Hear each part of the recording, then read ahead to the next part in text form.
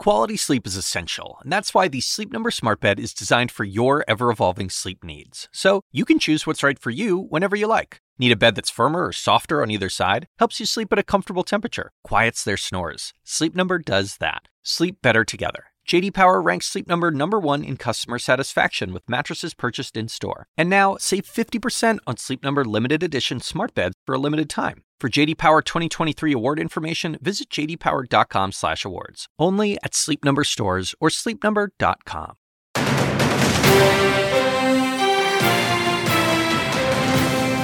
Unconscionable. As families mourn the children lost in Uvalde, more Americans die in mass shootings. How much more carnage are we willing to accept? With just days to come to an agreement, are senators any closer to a deal? I'll speak exclusively with the lead Democratic negotiator, Senator Chris Murphy, next. And economic hurricane. As CEOs warn Americans that more hurt is coming, the Biden administration admits they got it wrong. I think I was wrong then about the path that inflation would take.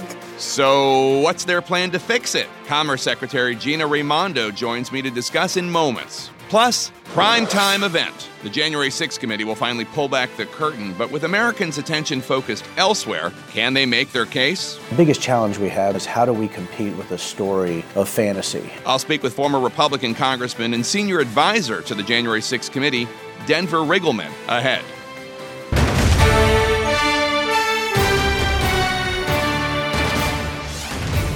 Hello, I'm Jake Tapper in Washington, where the state of our union is angry at the lack of leadership. Senate negotiators say this will be the critical week to see if they can reach a deal to do anything to respond to the mass shootings in Uvalde, Texas, and Buffalo, New York, that took the lives of 31 Americans. The talks are intensifying as President Biden delivered a rare primetime address Thursday saying enough is enough and outlining a series of measures to try to stem the violence, including a ban on some kinds of semi-automatic weapons. But even with good intentions from some on both sides, the passage of anything, the chances still seem remote. And as lawmakers deliberate, Americans continue to be killed daily in this uniquely American epidemic. Overnight, at least 3 people were killed and 11 wounded after a mass shooting on South Street in Philadelphia, one of the city's most popular areas for restaurants and bars. And on a personal basis, that's an area less than a mile from where I grew up. That's the street where I would go to get a slice or watch a movie. Another community traumatized by gun violence. One of 6 mass shootings this weekend, leaving a total of 6 dead and more than a dozen injured, according to the nonprofit Gun Violence Archive. I'll be honest, it can be frustrating to report on and follow negotiations that always seem to go nowhere as more and more Americans continue to be killed. But the most meaningful change does need to come from Washington. So let's begin with one of the 2 men at the center of the Senate negotiations on gun safety, Democratic Senator Chris Murphy of Connecticut. Senator Murphy, thank you so much for being here. I appreciate it. So Senate Majority Leader Chuck Schumer says he wants a deal this week. And let's be honest, the issue here is what are Republican senators and West Virginia Democrat Joe Manchin, what are those 51 individuals, what are they willing to agree to? How close are you? What are the sticking points? So I've never been part of negotiations as serious as these. There are more Republicans at the table talking about changing our gun laws and investing in mental health than at any time since Sandy Hook. Now, I've also been part of many failed negotiations in the past, so I'm sober-minded about our chances. We are talking about a meaningful change in our gun laws, a major investment in mental health, perhaps some money for school security that would make a difference. On the table is red flag laws, changes to our background check system to improve the existing system, a handful of other items that will make a difference. Can we get there by the end of next week, as Senator Schumer has requested? I don't know, but as late as last night, we were engaged in conversations about trying to put a package together because I think Republicans realize how scared parents and kids are across this country. I think they realize that the answer to this kind cannot be nothing, that it's frankly a test of democracy. It's a test of the federal government as to whether we can deliver at a moment of just fierce anxiety amongst the American public. So we're closer than ever before. Let's see if we land it. So more than 250 Texas conservative gun enthusiasts and donors have a full-page ad in today's Dallas Morning News endorsing your negotiations with their home senator, Senator John Cornyn, and calling for red flag laws, which you mentioned, expanding background checks, which you mentioned, raising the age to buy a gun, a semi-automatic, I assume, to 21. It's already 21 for a handgun. Right. You didn't mention that. Just a few days ago, I have to say, Senator Cornyn tweeted that Second Amendment restrictions are, quote, not going to happen, he said. So what does that mean, not going to happen? Does that mean none of the things you're negotiating are going to happen?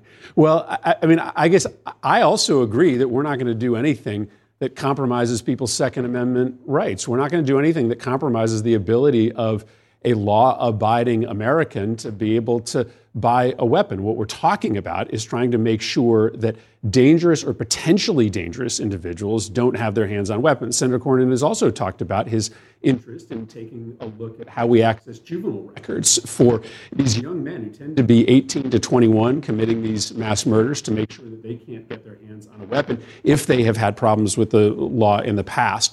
So I think there's agreement amongst the negotiators that we're going to take some common sense steps that do not compromise Second Amendment rights. We are likely going to pair it with some significant mental health spending, which will make a difference as well. And I think everything Senator Cornyn has said is consistent with the negotiations we're having. Listen, we're not going to do everything I want. We are not going to put a piece of legislation on the table that's going to ban assault weapons, or we're not going to pass comprehensive background checks. But right now, people in this country want us to make progress. They just don't want the status quo to continue for another 30 years. Is raising the age limit, as these Texas conservatives say they want to happen, from 18 to 21? Because disproportionately, crimes committed with semi-automatic rifles, I've seen statistics that show, are disproportionately committed by people, men, between 18 and 21. Is that on the table?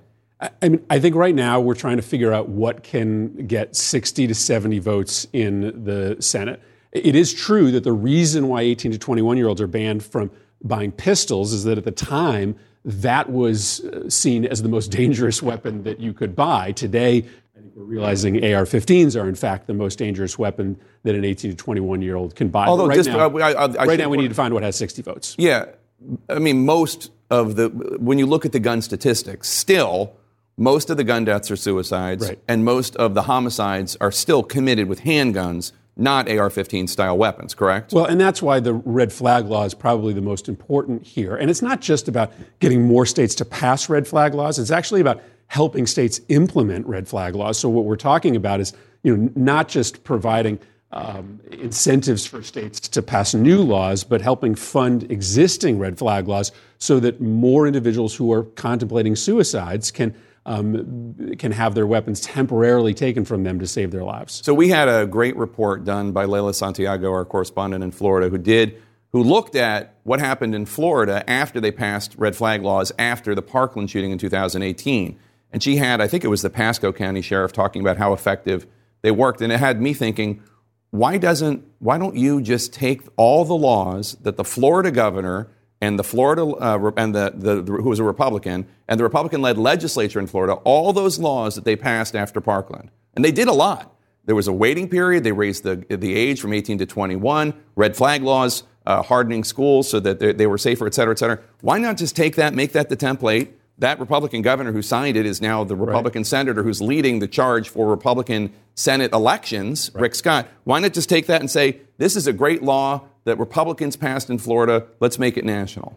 So I think, as I mentioned before, we are broadly trying to figure out what has 60 votes. But I think the template from Florida is the right one, which is do some significant mental health investment, some school safety money, and some modest but impactful changes in gun laws. That's the kind of package we're putting together right now. That's the kind of package I think can pass the Senate. Although I would say that Florida did raise the age and you can purchase a semi-automatic rifle from 18 to 21. It doesn't sound like that's going to be in the package you're talking about. I mean, again, right now we're trying to discover what can get to 60 votes. But I will say this. As Senator Cornyn has said, there is interest in taking a look at that age range, 18 to 21, and doing what is necessary to make sure that we aren't giving a weapon to anybody that has, during their younger years, a mental health history, a juvenile record. Often, those juvenile records aren't accessible when they walk into the gun store buying as an adult. So we're having a conversation about that specific population, 18 to 21, and how to make sure that only the right people, law-abiding citizens, are getting their hands on weapons. In 2016, after the Pulse shooting in Florida, the Senate voted on 4 gun bills. The 2 Republican proposals would have made minor improvements to the background check system and would have allowed the government to temporarily block someone on the terrorist watch list from buying a gun. You voted against both because you thought they did not go far enough. In retrospect, do you wish you'd voted yes? No, because we had much better legislation on the floor at the time, so it was in many ways a choice between the two.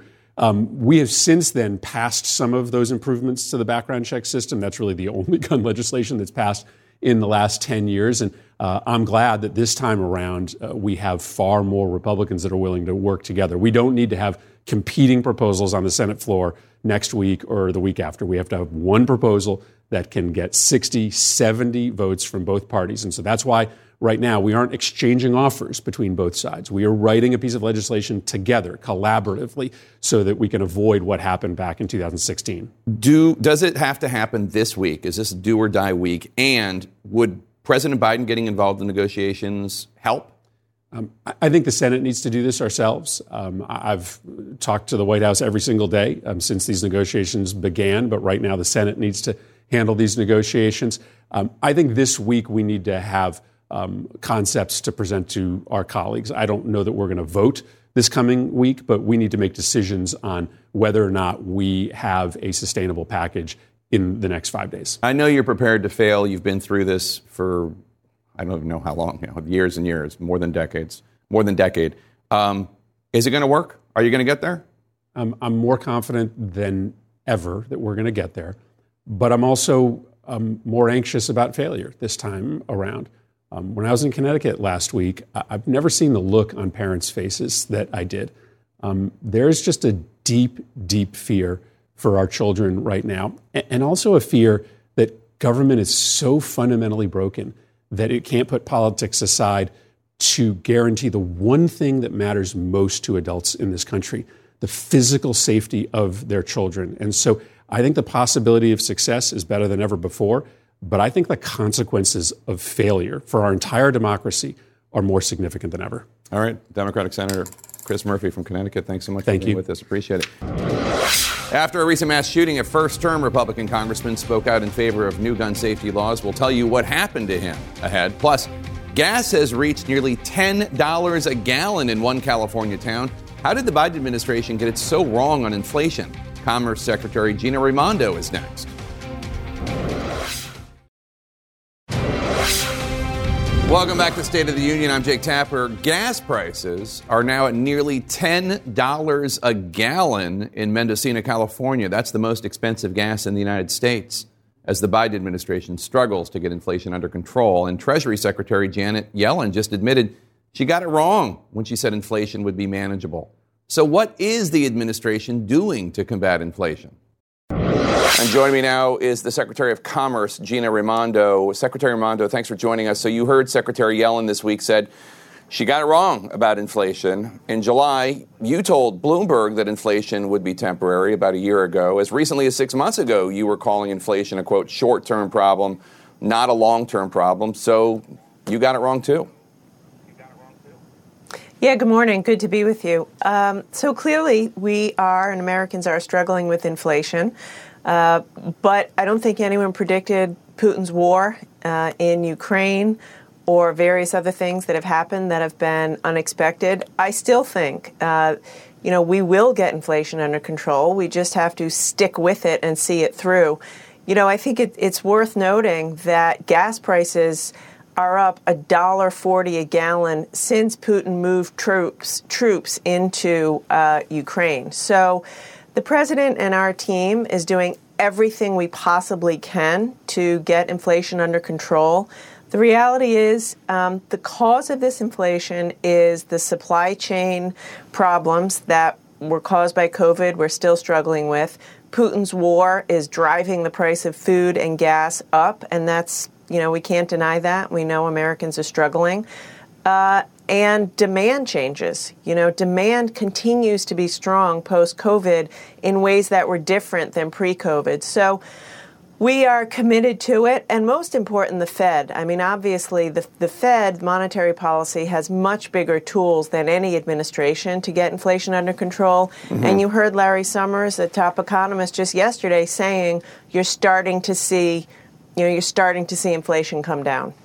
Well, All due respect, Madam Secretary, Larry Summers more than a year ago, was saying that the Biden administration was putting too much money into the economy, flooding too much money into the economy, and he was concerned about inflation. And Biden administration officials said that Larry Summers was wrong, and it turned out Larry Summers was right. I don't really agree with that characterization. Look, the reality is, I was just in Europe a couple of weeks ago. Gas there in France is $10 a gallon, and they didn't have an American Rescue Plan like we did. I shudder to think, Jake, what we'd be living through right now if we didn't have the American Rescue Plan. Remember, that was the money for vaccinations, which actually allowed us to get everybody back to work. That was the money for emergency rental relief. I was the governor of Rhode Island before this job. When I took over as governor, we were deep into the quote-unquote recovery from the stimulus last time, which was anemic. And when I took over, unemployment in my state was 7 or 8%. So I can't, when President Biden took over, we had 18 million people collecting unemployment insurance. That's down more than 90% right now. Yeah. We have a strong economy now. People are working. Inflation's a problem. I will grant you that. And we will get it under control because we're going to stick with it until we do.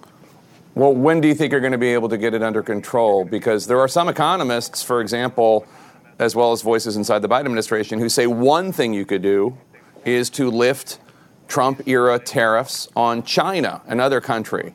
Now, you previously have said that those tariffs have been effective, but do you still believe that these tariffs should remain in place, even if it means those companies passing the cost on to American consumers? Wouldn't that be one small fix that the Biden administration could make? It's a great question, Jake, and we are looking at it. In fact, the president has asked us on his team to analyze that, and so we're in the process of doing that for him, and he will have to make that decision. I will say it depends on what we're talking about, on what kinds of products. So, for example, steel and aluminum, we've decided to keep some of those tariffs because we need to protect American workers and we need to protect our steel industry. That's a matter of national security. There are other products, household goods, bicycles, et cetera, and it may make sense, and I know the president is looking at that. Here's what I do know. President Biden gets up every day and goes to bed every night thinking about what can we do to get a lid on inflation. And anyone who brings him a good idea that he thinks will help American families, he's open to doing it. The Abbott plant at the center of the baby formula shortage has officially restarted operations. President Biden this week said he didn't learn about the severity of the infant formula shortage until April, but problems first emerged back at the Abbott plant back in October of 2021. An industry executive said they knew how bad this could get when the plant closed in February. You're the Secretary of Commerce. When did you first learn of this problem? I first learned about it, a couple of months ago. So this is April? This is a difficult issue, but yes, probably April. I'm not involved in the administration's response here, I should say, but I think they're doing a very good job. As soon as they learned that this could be a severe shortage, they got on top of it. But fundamentally, Jake, this is about safety. Again, I'm a mom. I've had little babies.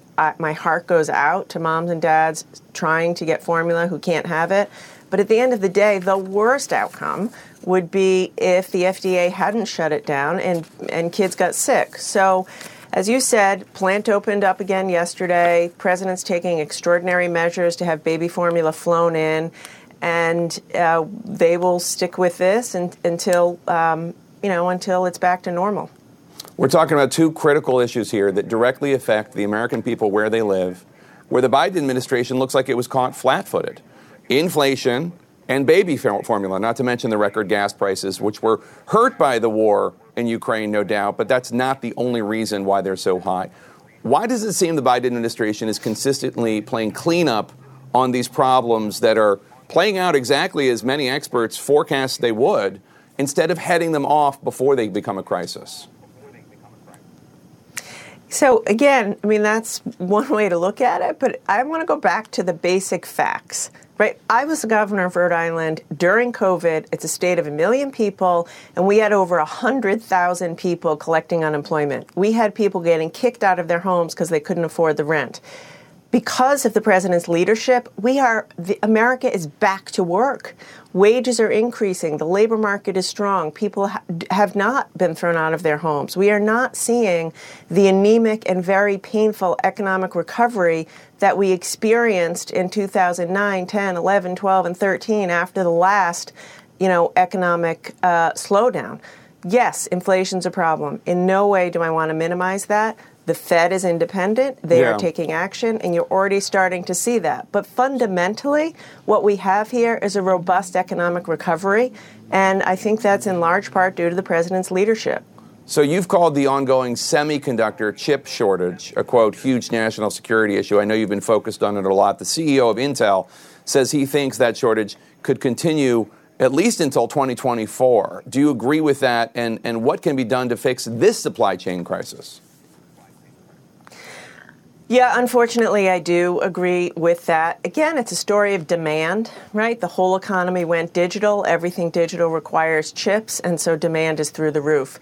The only thing that can be done, what we're doing immediately, is working with companies to help them increase their production, increase transparency between the suppliers and the consumers. But those are all short-term fixes. There is one solution. It is not a hard solution. Congress needs to act and pass the CHIPS bill.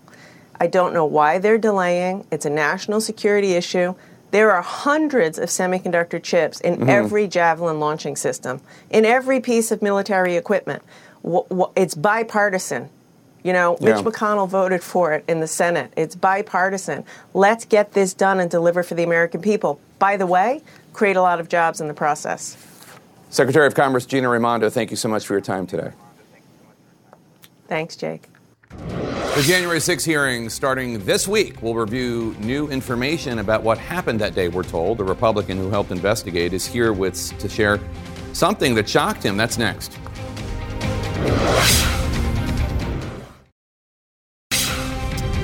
Welcome back to State of the Union. I'm Jake Tapper. After more than a year, the January 6 Select House Committee will begin revealing their findings to the public with a series of hearings. It begins this Thursday in prime time. So how much does the committee know that we do not currently? Joining me now, a former Republican congressman who advised the January 6th committee for 8 months on the inside, Republican Congressman, Denver Riggleman. Congressman, thanks so much for joining us. Appreciate it. Great to be here. So I understand there's a lot that you can't say because they're saving it for the committee, but there is some stuff you can tell us. For instance, what did Donald Trump know about the insurrection, and when did he know it? I think with some of the data that we've seen, that's what the committee is going to be able to reveal, right? And I know that a lot of individuals are worried about just the 6 hearings, but they're going to be very concise. I think they're actually going to be exciting and when they compress that. But I believe when they do the bottom line up front, it's sort of the military saying, when they do it at the front. Bluff, yeah. Yeah, the bluff, right? When they lay that out up front, I think people are going to be absolutely surprised how much was known with multiple groups. And I think that's what's going to be exciting to see the committee. There's some very talented investigators behind the doors. And even with our teams and things like that and what they found. But again, the investigators going through the thousands of interviews that they have and all the data and the videos, I do think they're going to be very successful in those 6 hearings. And will there be anything resembling a smoking gun, something that proves that Donald Trump or somebody around him knew that what happened January 6th was not a spontaneous outcry by his supporters, but was a planned attempt to get them to stop counting the electoral votes? I think when you look at the totality of the evidence, and some of these are my personal opinions, right? When you look at the totality of the evidence, it's pretty apparent that at some points President Trump knew what was going on, obviously, right? I mean, if you're having meetings within the White House, if you're having individuals that you're paying out there, doing lawsuits, the 64, 65 lawsuits, if you're pushing this sort of even on Twitter and social media, which is very important, which I think the committee is going to concentrate on, if you look at what's happening in the message that's being pushed by President Trump himself on social media and other individuals,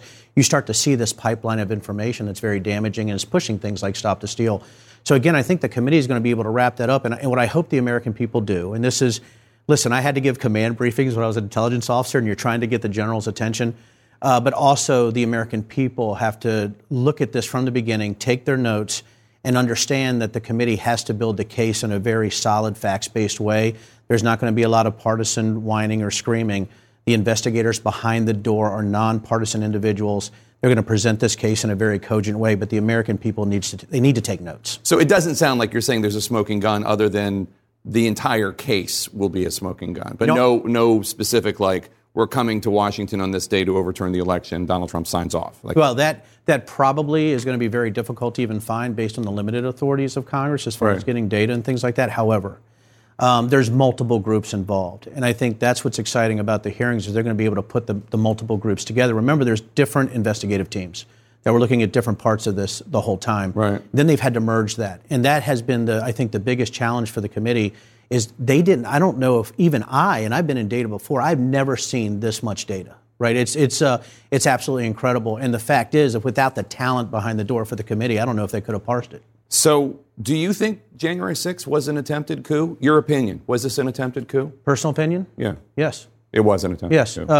If you just go by the definition of coup in the dictionary, if you look at the groups that were involved, I just have a unique perspective because we can look at certain things. By President Trump, just to be clear. Yes. Attempted coup, I think, when you look at the people around him and the fact that there's awareness or they're talking about things that are, let's be honest, they're blatantly untrue. They're propaganda. And I've just had the good fortune, it's actually the awful fortune, being involved with conspiracy theories. As you know, when we talked about this back 2019, 2020, I did this well before the committee was doing it. So I've been looking at this data for a long time. So it gives me probably a unique perspective that was even pre-committee on what we were seeing with disinformation. And I think that's a real threat, to the American. I think it's a real threat to America, but I also believe it's a real challenge to try to control those multiple media channels that are sort of mainlining this insanity into people's heads. Your former Republican colleague, Congresswoman Liz Cheney, who is the vice chair of this committee, she said this about the Republican Party airing this weekend. Take a listen. We have too many people now in the Republican Party who are not taking their responsibilities seriously and who have pledged their allegiance and loyalty to Donald Trump. It is contrary to everything conservatives believe to embrace a personality cult, and yet that is what so many in my party are doing today. A personality cult. Do you agree with that characterization? I do. Too many Republicans, it's a personality cult, not a party. It is. And, I got to see that firsthand, as you know, with our team and the text messages. I got to see that firsthand. Can I just ask you, I'm sorry to interrupt, but we're running out of time, and I want to ask you, you were a Republican congressman. Mm-hmm. Do you still consider yourself a Republican? I think the party left me some time ago. I don't. And I think that's something that I've had to grapple with, even behind the scenes. What I've seen behind the scenes has even pushed me further away, that the party has moved away from conservative principles to this cult of personality that Liz Cheney is talking about. She's absolutely correct. And when you see it behind the door, when you see the data, when you see the investigation, when you see those smart people and what they come up with, Jake, it's absolutely stunning, that cult of personality, but also the belief systems that I don't think any real conservative could follow at any point. It's absolutely insane what people have sort of put their arms around. And if you look at Stop the Steal, if you look at some of the COVID issues with the vaccination conspiracy theories, when you look at all the things in total, the fact is that a lot of that has been pushed by people around the president. It's been pushed by people who support the president. And seeing the actual words on paper through private types of things or through public types of things is absolutely shocking, and there's no way that I can continue in that vein. All right. Former Republican and former Republican Congressman Denver Riggleman, thank you so much for being here. Good to see you. Thank you, Jake. You can watch the hearings live on CNN and get all the best reportings and analysis. It begins this Thursday evening on CNN. A Republican senator being pushed by his constituents to act on guns, but is public pressure actually changing minds on Capitol Hill? You might still have AR-15s even if you stop selling them right now. No, you ban them. The answer is not to do nothing. Whatever we do through the Cornyn-Murphy cooperative effort to make schools safe and to do what you can with guns, that probably would not get 60 votes. Americans are getting heated over guns, but might that translate into action in Washington? Our panel is here. Scott, let me start with you, because I'm not sure if Senator Grassley there was saying that a ban on AR-15 style weapons would not get 60 votes, or what Murphy and Cornyn are trying to do is not going to get 60 votes. Kind of unclear there. But is it possible something will get done here? I think it's very possible. I don't think it's likely anything happens this week. In fact, I think they'll probably need most of the June, work period to get that done. I also think that Senate Republicans are likely to try to go for something that could get 70, 75 votes. I don't think there's much interest, candidly, in getting, all Democrats and then just the bare... Just 10, yeah. Right. And so that likely means what? That you're looking at something that's very targeted, that's very germane to the tragedies that have happened, and that, candidly, would not impede or impact law-abiding citizens. And so I think there's something in there to be done. I think it's going to have to get more votes than 60. I think it's going to take more time.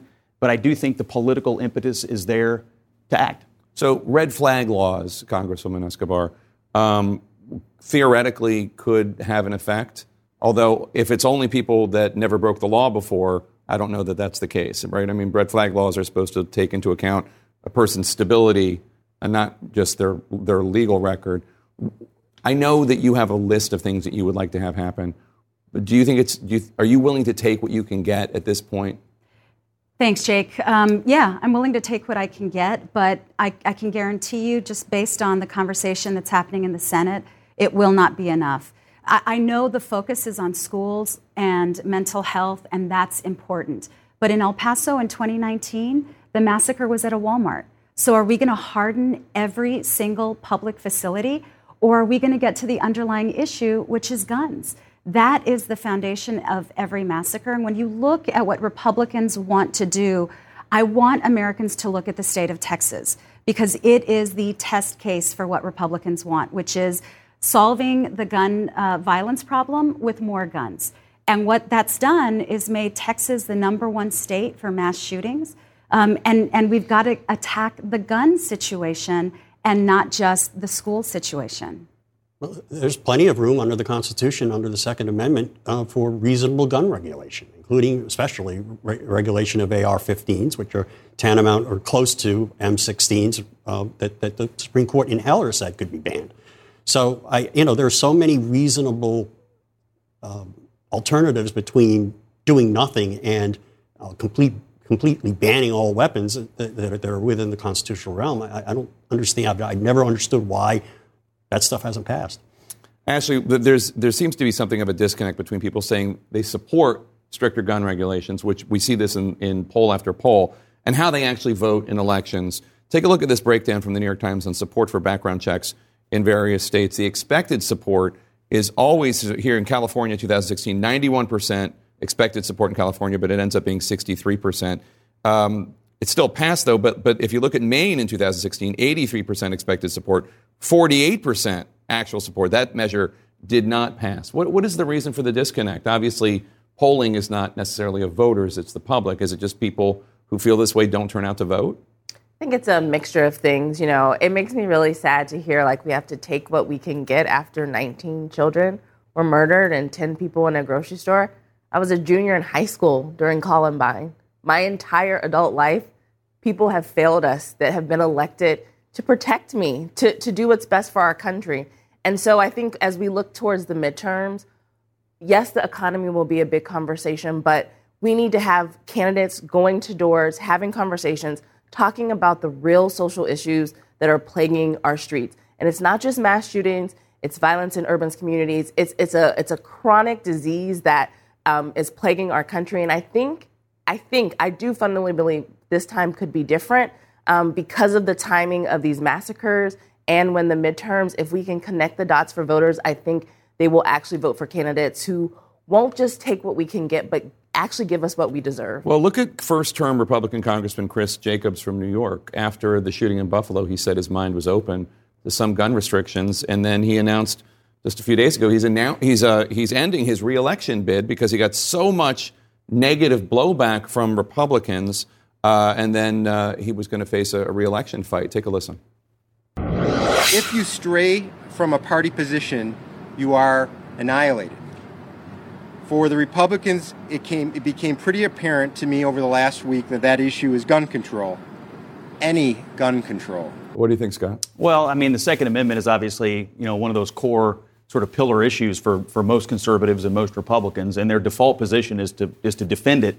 That doesn't mean there aren't, as George said, policy issues inside of that, and there have been some things that have happened incrementally along the way. I think what Republicans are looking for here are things that are germane to what happened, but also, and I'm glad you brought this up, because there's more than just mass shootings going on. Right. 80% of murderers in this country are habitual offenders. They're out of jail, after 6-7 arrests. And I don't hear a lot of people talking about that right now, that we have mass shootings and the school issue is front and center. Most of the murders in this country, we had a big shooting in Philadelphia. We don't know what happened last night, but most of these kinds of gun crimes get lost. Well, most of them are also not RA-15s. Most of them are handguns. But, right? But Scott, you say, defend the Second Amendment. What about protecting the people? What about, they're just words on paper if they don't actually protect the people who live in this country. Democracy, you have to, voters want more than just rhetoric, and I get what you're saying. Yes, handguns are a problem, and we need to. And people are talking about it. The Biden administration put out reforms around community violence prevention to make sure it's not just like putting more police on the street. It's about actually dealing with mental health, dealing with issues of homelessness. It's a comprehensive approach. It's not just about defending the First Amendment. It's about protecting the people that actually put you in there to serve. It's so frustrating when it's just about the Second Amendment and not about the people. Yeah, absolutely. And Ashley, I want to touch on something you mentioned about the fact that, it's sad that we have to take what we can get.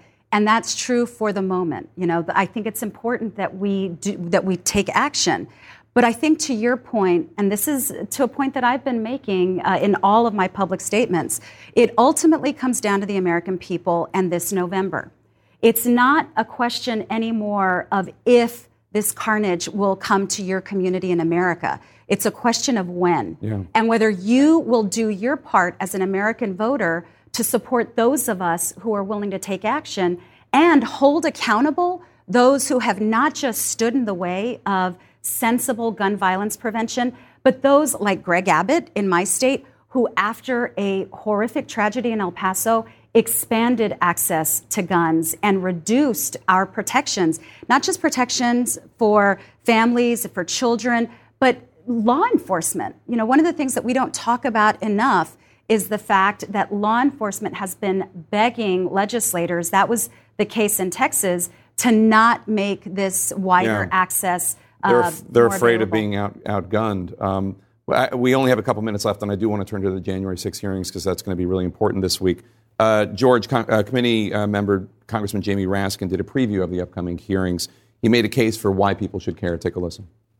I know a lot of people would like to see Donald Trump in prison for the rest of his life, but from the standpoint of the committee, that's quite beside the point, because our goal is to strengthen and fortify the democratic constitutional order.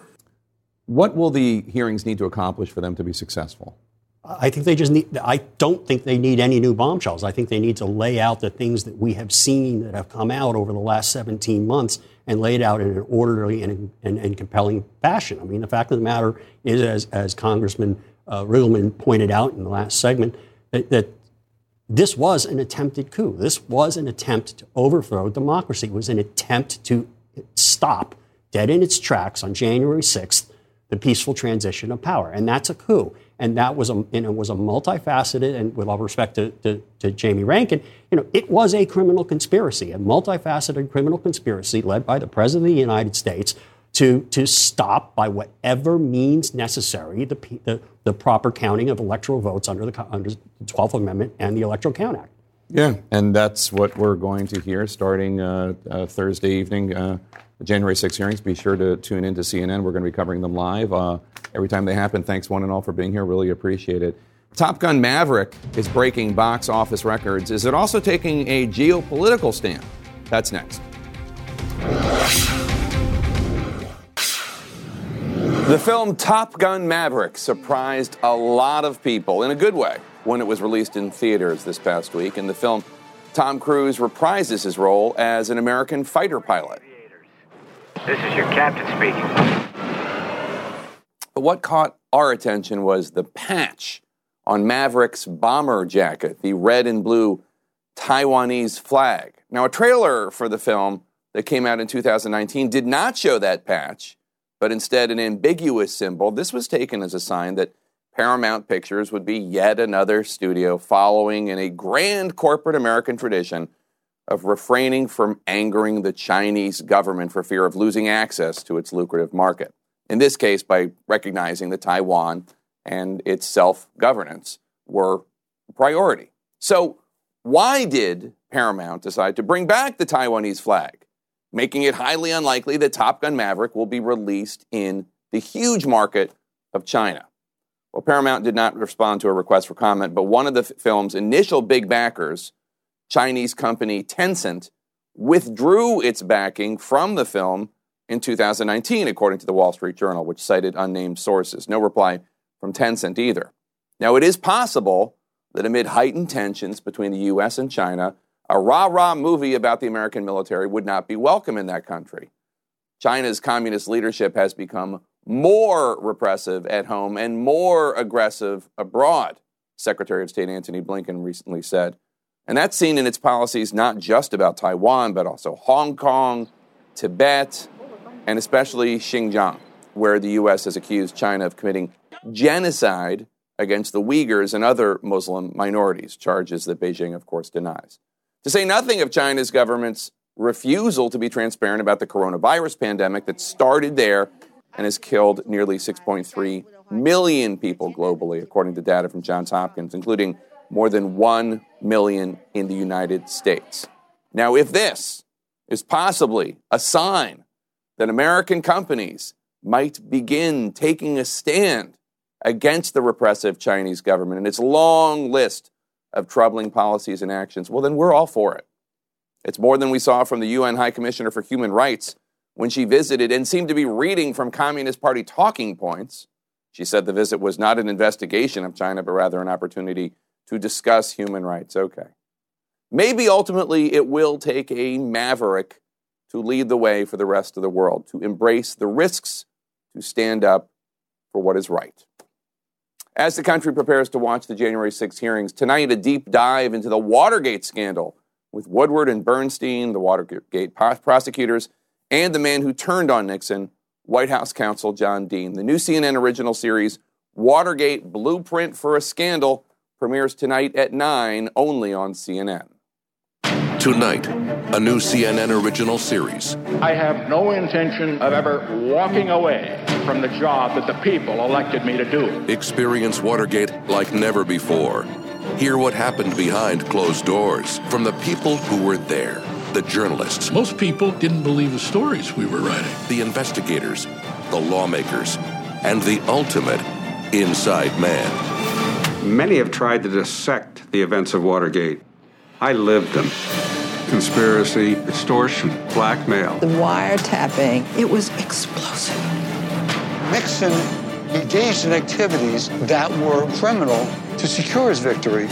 And see how this pivotal moment still echoes 50 years later. When you have a president who thinks he can do anything, we are in trouble. Watergate, Blueprint for a Scandal. Premieres tonight at 9, only on CNN. When you work next level. And when you play next level. And when it's time to sleep, Sleep Number smart beds are designed to embrace your uniqueness, providing you with high-quality sleep every night. Sleep next level.